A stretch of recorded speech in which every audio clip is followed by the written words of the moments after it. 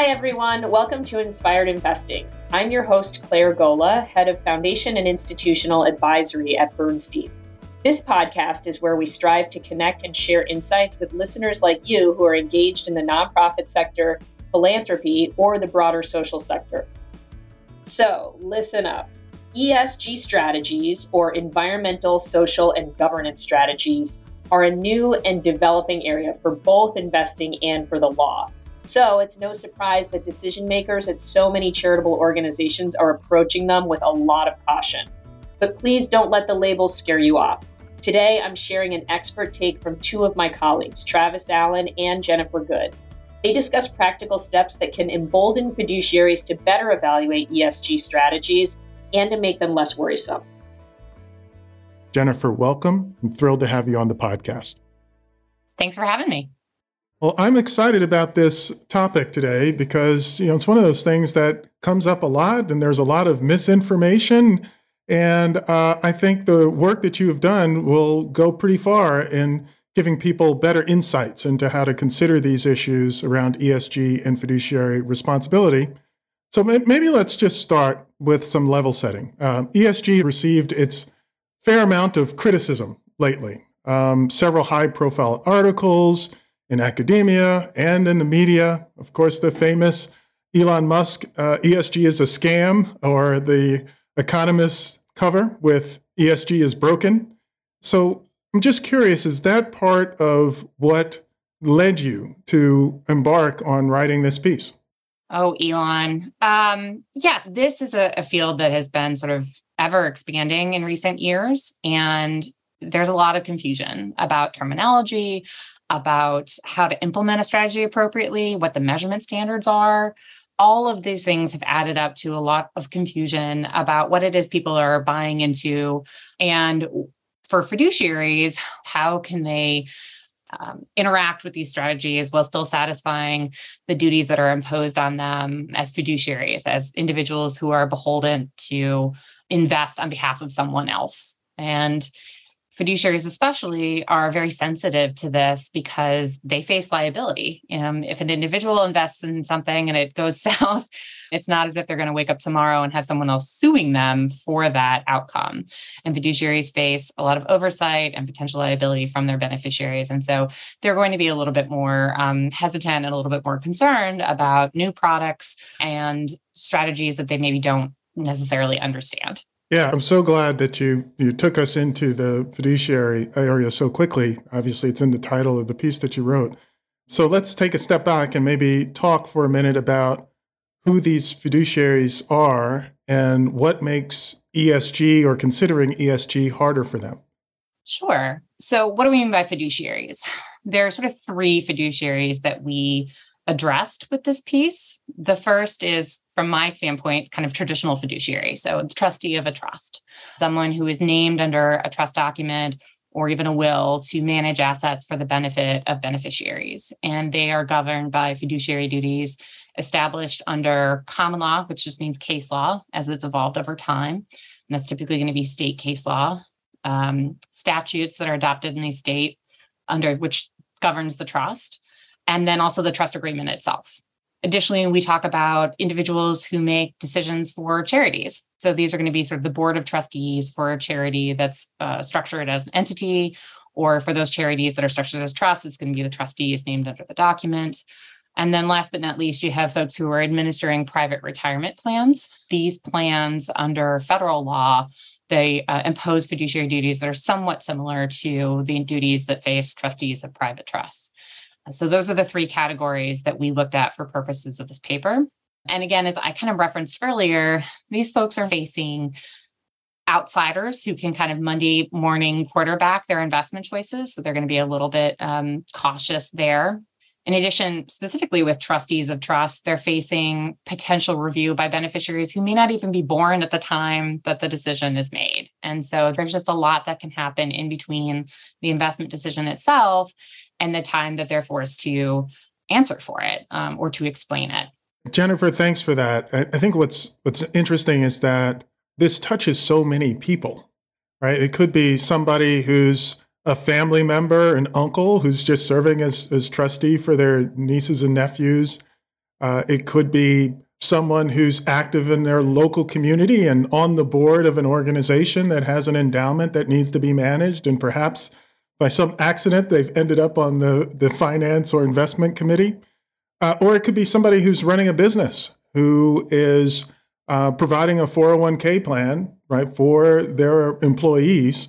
And they have the fiduciary oversight of that plan. And I think in all of these areas, there's been some pressure to think about how ESG may or may not fit into the oversight of the investment portfolios. And from my own experience, I feel like if you just start with the trustees, for the most part, I've sensed some hesitancy to move towards ESG strategies. Maybe it's just because trustees feel more comfortable being conservative and they view this as being risky.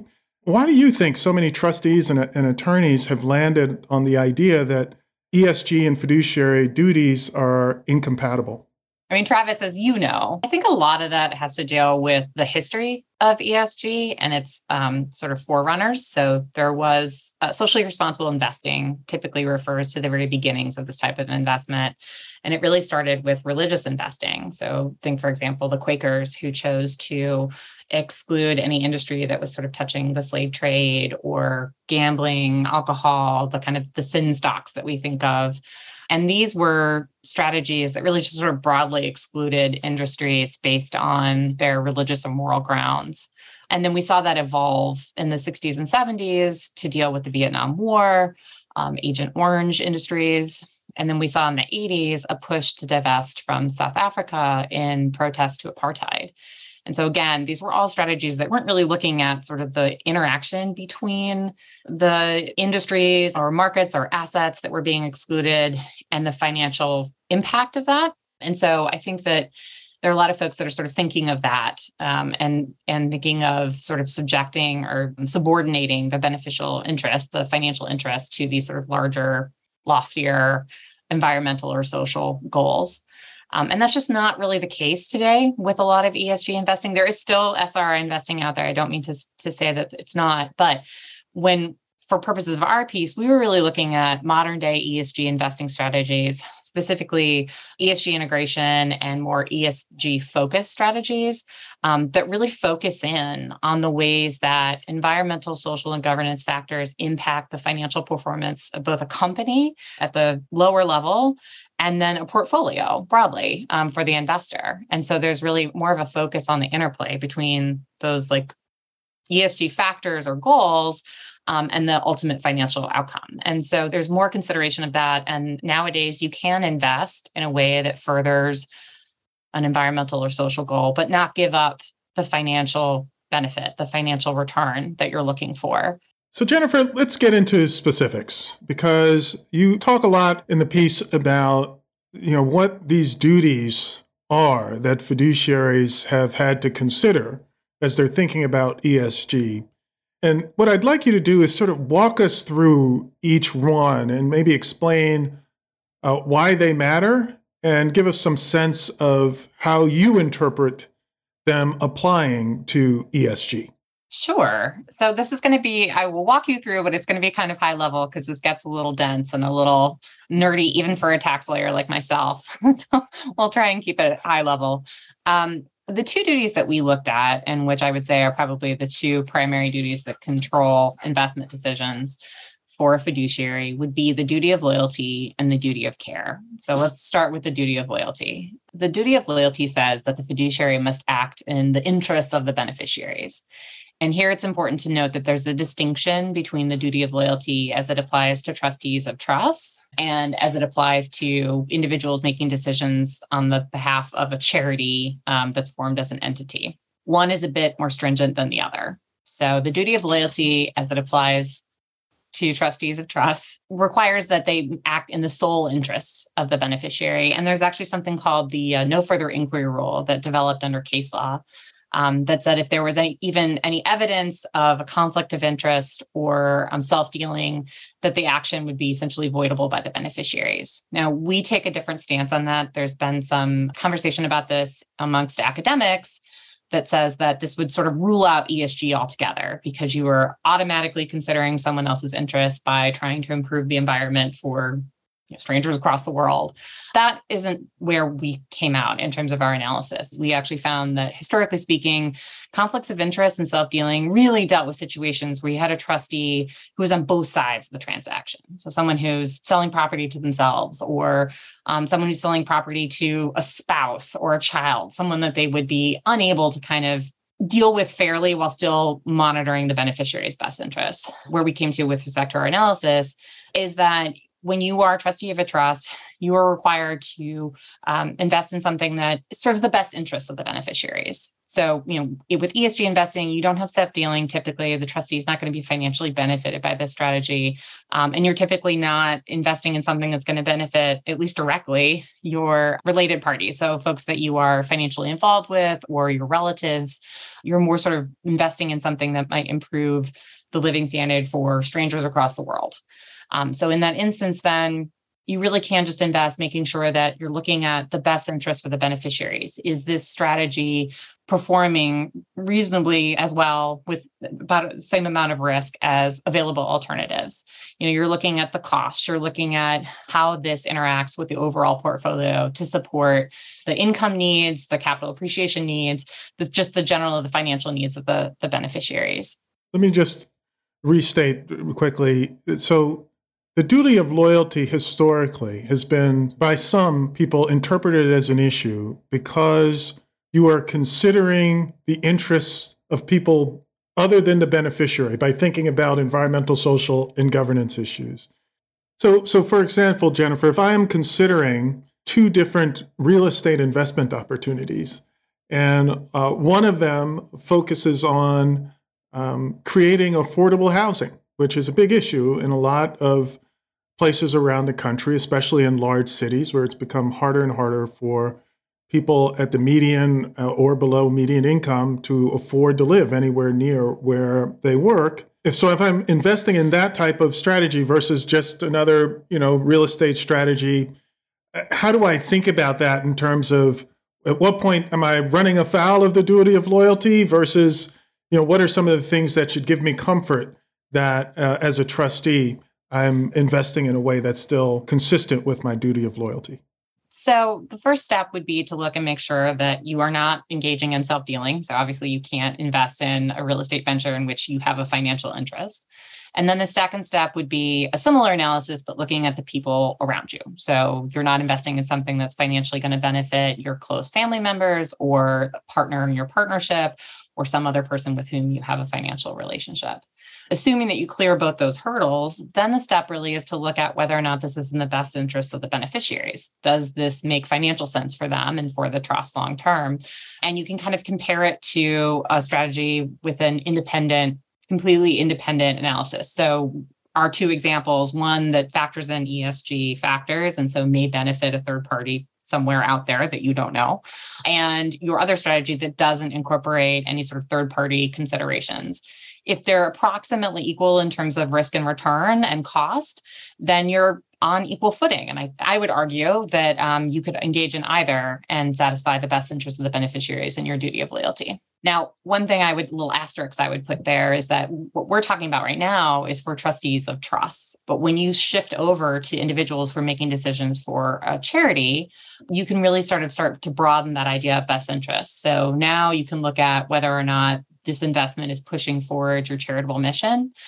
So it's a little bit more lenient in terms of a standard because you can accept maybe a lowered return if you are somehow providing a benefit towards your charitable mission. So continuing with the example that I started with the real estate investment opportunity, if I am a fiduciary for an organization whose part of its mission is to address the lack of affordable housing in the city where I live, if I find a real estate investment that maybe doesn't have the same risk or return characteristics as a traditional investment, but furthers my mission, you're saying that again, might be consistent with the duty of loyalty because the charitable organization has that as part of its mission.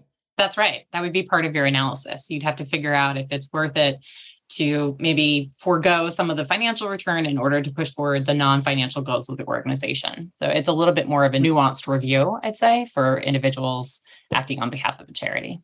So tell us about the duty of care and how that fits into the analysis of whether or not ESG is consistent with the role of being a fiduciary. So the duty of care is most often formulated as the prudent investor role. So I would argue that you are very familiar with it, but it really sort of focuses on the process by which you analyze an investment in the context of the larger portfolio. Let's say one strategy is more sort of return seeking. Okay, fine. Then maybe in another part of the portfolio, I'm looking more towards risk mitigating to make sure at the end of the day, the financial output meets the needs of the beneficiaries. It also emboldens fiduciaries to kind of look at risk a little bit differently than historically they might have. So again, you can look at compensated risk. So compensated risk means if you are engaging with a company that maybe the financial performance is a little bit riskier, but in return, they're going to give you a larger financial payout.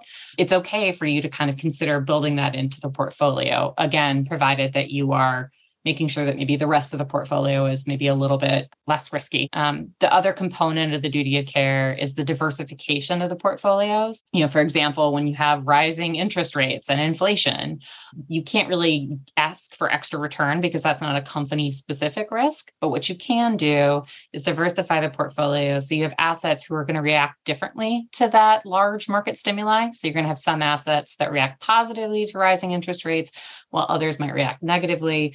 And that way you're going to kind of meter out the market volatility and kind of buoy your portfolio overall. So those are, I would say, probably the largest components of the duty of care. I guess one other thing I could mention is the duty to document. It's like a lawyer's dream.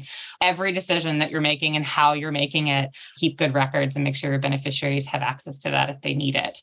So with respect to ESG, a lot of kind of what we were talking about in terms of comparing an ESG strategy to maybe its non-ESG peers and deciding how it fits into the overall portfolio and the beneficiary's needs, that all goes to the duty of care. So you're going to be analyzing these strategies in comparison to the alternatives and documenting why you made the decision, how you anticipate it'll play out long-term for the beneficiaries and how it's going to meet their needs.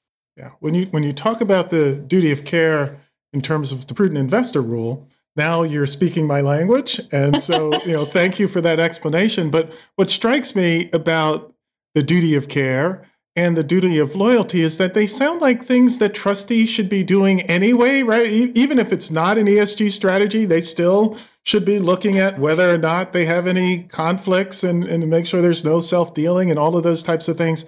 So it doesn't sound like, I know this is, adding an additional lens through which to view these questions, but it sounds like these are steps and processes that trustees should be going through anyway in evaluating any investment for their portfolios. Is that right? Yeah, I agree. I mean, I think that's where we came out at the end of our piece, was just that ESG investing is not that different than a lot of other active management strategies. So you need to look at it in a very similar sense. You're going to look at its potential for volatility, its potential for return, the manager that's implementing. I mean, that's huge. Who is actually implementing the strategy and how it's constructed. So, and I think interacting with it, you're right. You're absolutely right. This is very similar to how trustees should be looking at and evaluating strategies, both ESG and non-ESG alike. Yeah, one of the things I really like about the piece is that there's a section that sort of gives sort of practical steps for people to take if they're faced with this issue of considering ESG or impact or sustainable strategies for a portfolio. So if I'm a trustee overseeing a trust for the benefit of my nieces and nephews, what are sort of the three things that I should be sure to do? I mean, I think you're going to first evaluate what it is that you need to do, what the beneficiary's needs are, and how the trust agreement deals with those needs, what it authorizes you to do. So you're going to determine whether or not you've got current income needs versus long-term growth, and whether the trust is going to allow you to prioritize one over the other. Then you need to evaluate how a strategy fits within those goals and those needs as part of the overall portfolio. and whether or not the trust agreement modifies your fiduciary duties. So we talked about this idea of the sole interest. A trustee has to invest in the sole interest of the beneficiaries. That is kind of a default standard. The trust can actually say, you know what? Let's just say best interest. We're not going to worry so much about the sole interest, in which case you have a lesser standard of review for the investment decisions that you're making. And it could even explicitly authorize ESG investing. That's something that for those who are really interested in ESG investing and want that to be a part of the legacy that they leave their beneficiaries in trust, we strongly recommend that they address ESG investing and expressly authorize it under the trust document. And in fact, more and more states are actually adopting and expressly allowing people to build that into their trust documents. And then last but not least, you need to evaluate whether the strategy constitutes self-dealing or a conflict of interest. If we've got this higher standard of review for a trustee who's evaluating a strategy, then we need to make sure that we're not falling into the no further inquiry rule and this higher level of review due to a conflict of interest or self-dealing. So Jennifer, I'm really glad that you went through that, because I think one of the reasons why this has been so difficult for trustees is that I haven't seen many trusts that explicitly authorize or encourage the use of ESG focused or even ESG integration investment strategies. Is that something that's starting to grow? And so if somebody's listening to this podcast and they're going to be revisiting their wills and trusts in the next year or two, is this something they should reach out and talk to their trust and estate attorney about? Yes, absolutely. It is a new and developing area, both for investment and for law. There's not a ton of case law that's on point. Actually, there's virtually no case law on point with respect to modern day ESG investing strategies, although I suspect that will change. But the first line of defense in terms of protecting your beneficiaries and allowing them to really freely think of these strategies is to build it into the document. Put it in as a statement of intent. I want my trustee to think about this when they're investing for my beneficiaries. Create and also think about potentially putting in a provision that requires the beneficiaries to give the trustee their thoughts on ESG. So you're encouraging discourse and conversation about this topic. And then you can also encourage that there be a investment policy statement for the trust. And that's something the trustee can work on with the beneficiaries in terms of trying to come up with rules of the road for investing based on your views, based on the grantor's views of ESG. Let's do the same thing for folks who are fiduciaries of a charitable organization. A lot of investment committees are thinking about ESG today. I know because I've been involved in a lot of conversations with finance and investment committees and boards that are starting to think about how to move more in that direction. So what are some of the steps that I should consider in that capacity? Sure. It's similar in that you're trying to evaluate the needs. In this place, instead of beneficiaries, really your charitable mission. So you're trying to think about what your charitable mission is, how you want to achieve it, and how that translates into the various funds that the charity has. They're going to keep, obviously some cash on hand. There's going to be some short-term investing and some long-term investing. And you're going to want to think about how ESG plays a role in at least the short-term, long-term investing, both in terms of generating return for the entity and also moving the ball forward on the charitable purpose. So like we talked about before, the board of trustees for a charity might say, we're okay with a lesser return because we are, through this investment, providing some of the social environmental change that we're hoping to produce as the purpose of the entity itself. So I would say look at sort of the needs of the entity. Then I would look at sort of the governing instruments and see if you can build in or address ESG as part of that. So like I was mentioning with the settler's intent in the trust document or the grantor's intent, you could expressly authorize ESG or address it in bylaws for the entity in an investment policy statement if the charity is created through a trust in the trust agreement. So it's incredibly helpful for the board of trustees to think about how ESG investing might play a role for the entity in its beginnings or anytime you're revisiting those governing documents, and to do that beforehand so that they have a little bit more of a mandate in terms of how they can integrate it moving forward. So Jennifer, if you had to summarize how trustees and fiduciaries should view the modern ESG as you described it, it sounds like you're saying these decision makers shouldn't be scared off by the label, right? That they should essentially do the same type of analysis, comparison to other alternatives, comparison on costs that they would do for other traditional investments, with the caveat that for charitable organizations, you also have to look at, how the investment may or may not fit with the mission.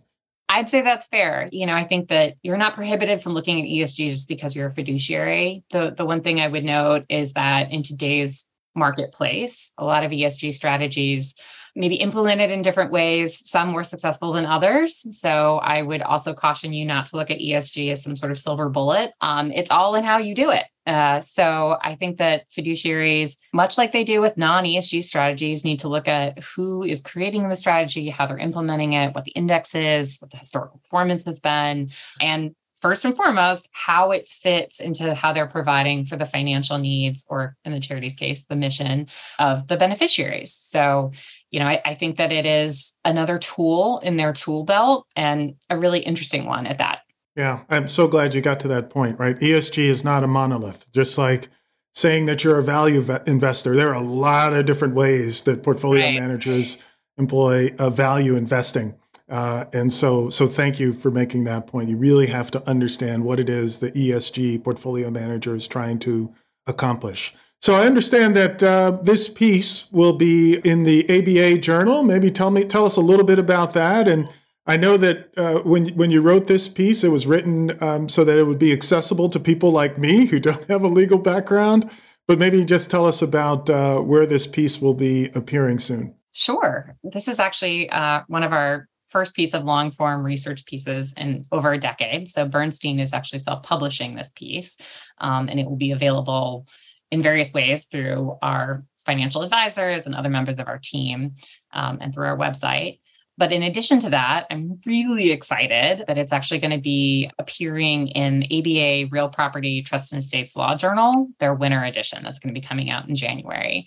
It's a terrific publication, and one that I'm incredibly excited to be working with to produce this. And hopefully it will get exposure to all the right people to get even more folks talking about ESG investing, and how those strategies interact with the legal field, specifically fiduciary law. Jennifer, thank you very much for joining us. It's been a pleasure to get up to speed on all of the great work you've been doing and looking at ESG and fiduciary responsibility.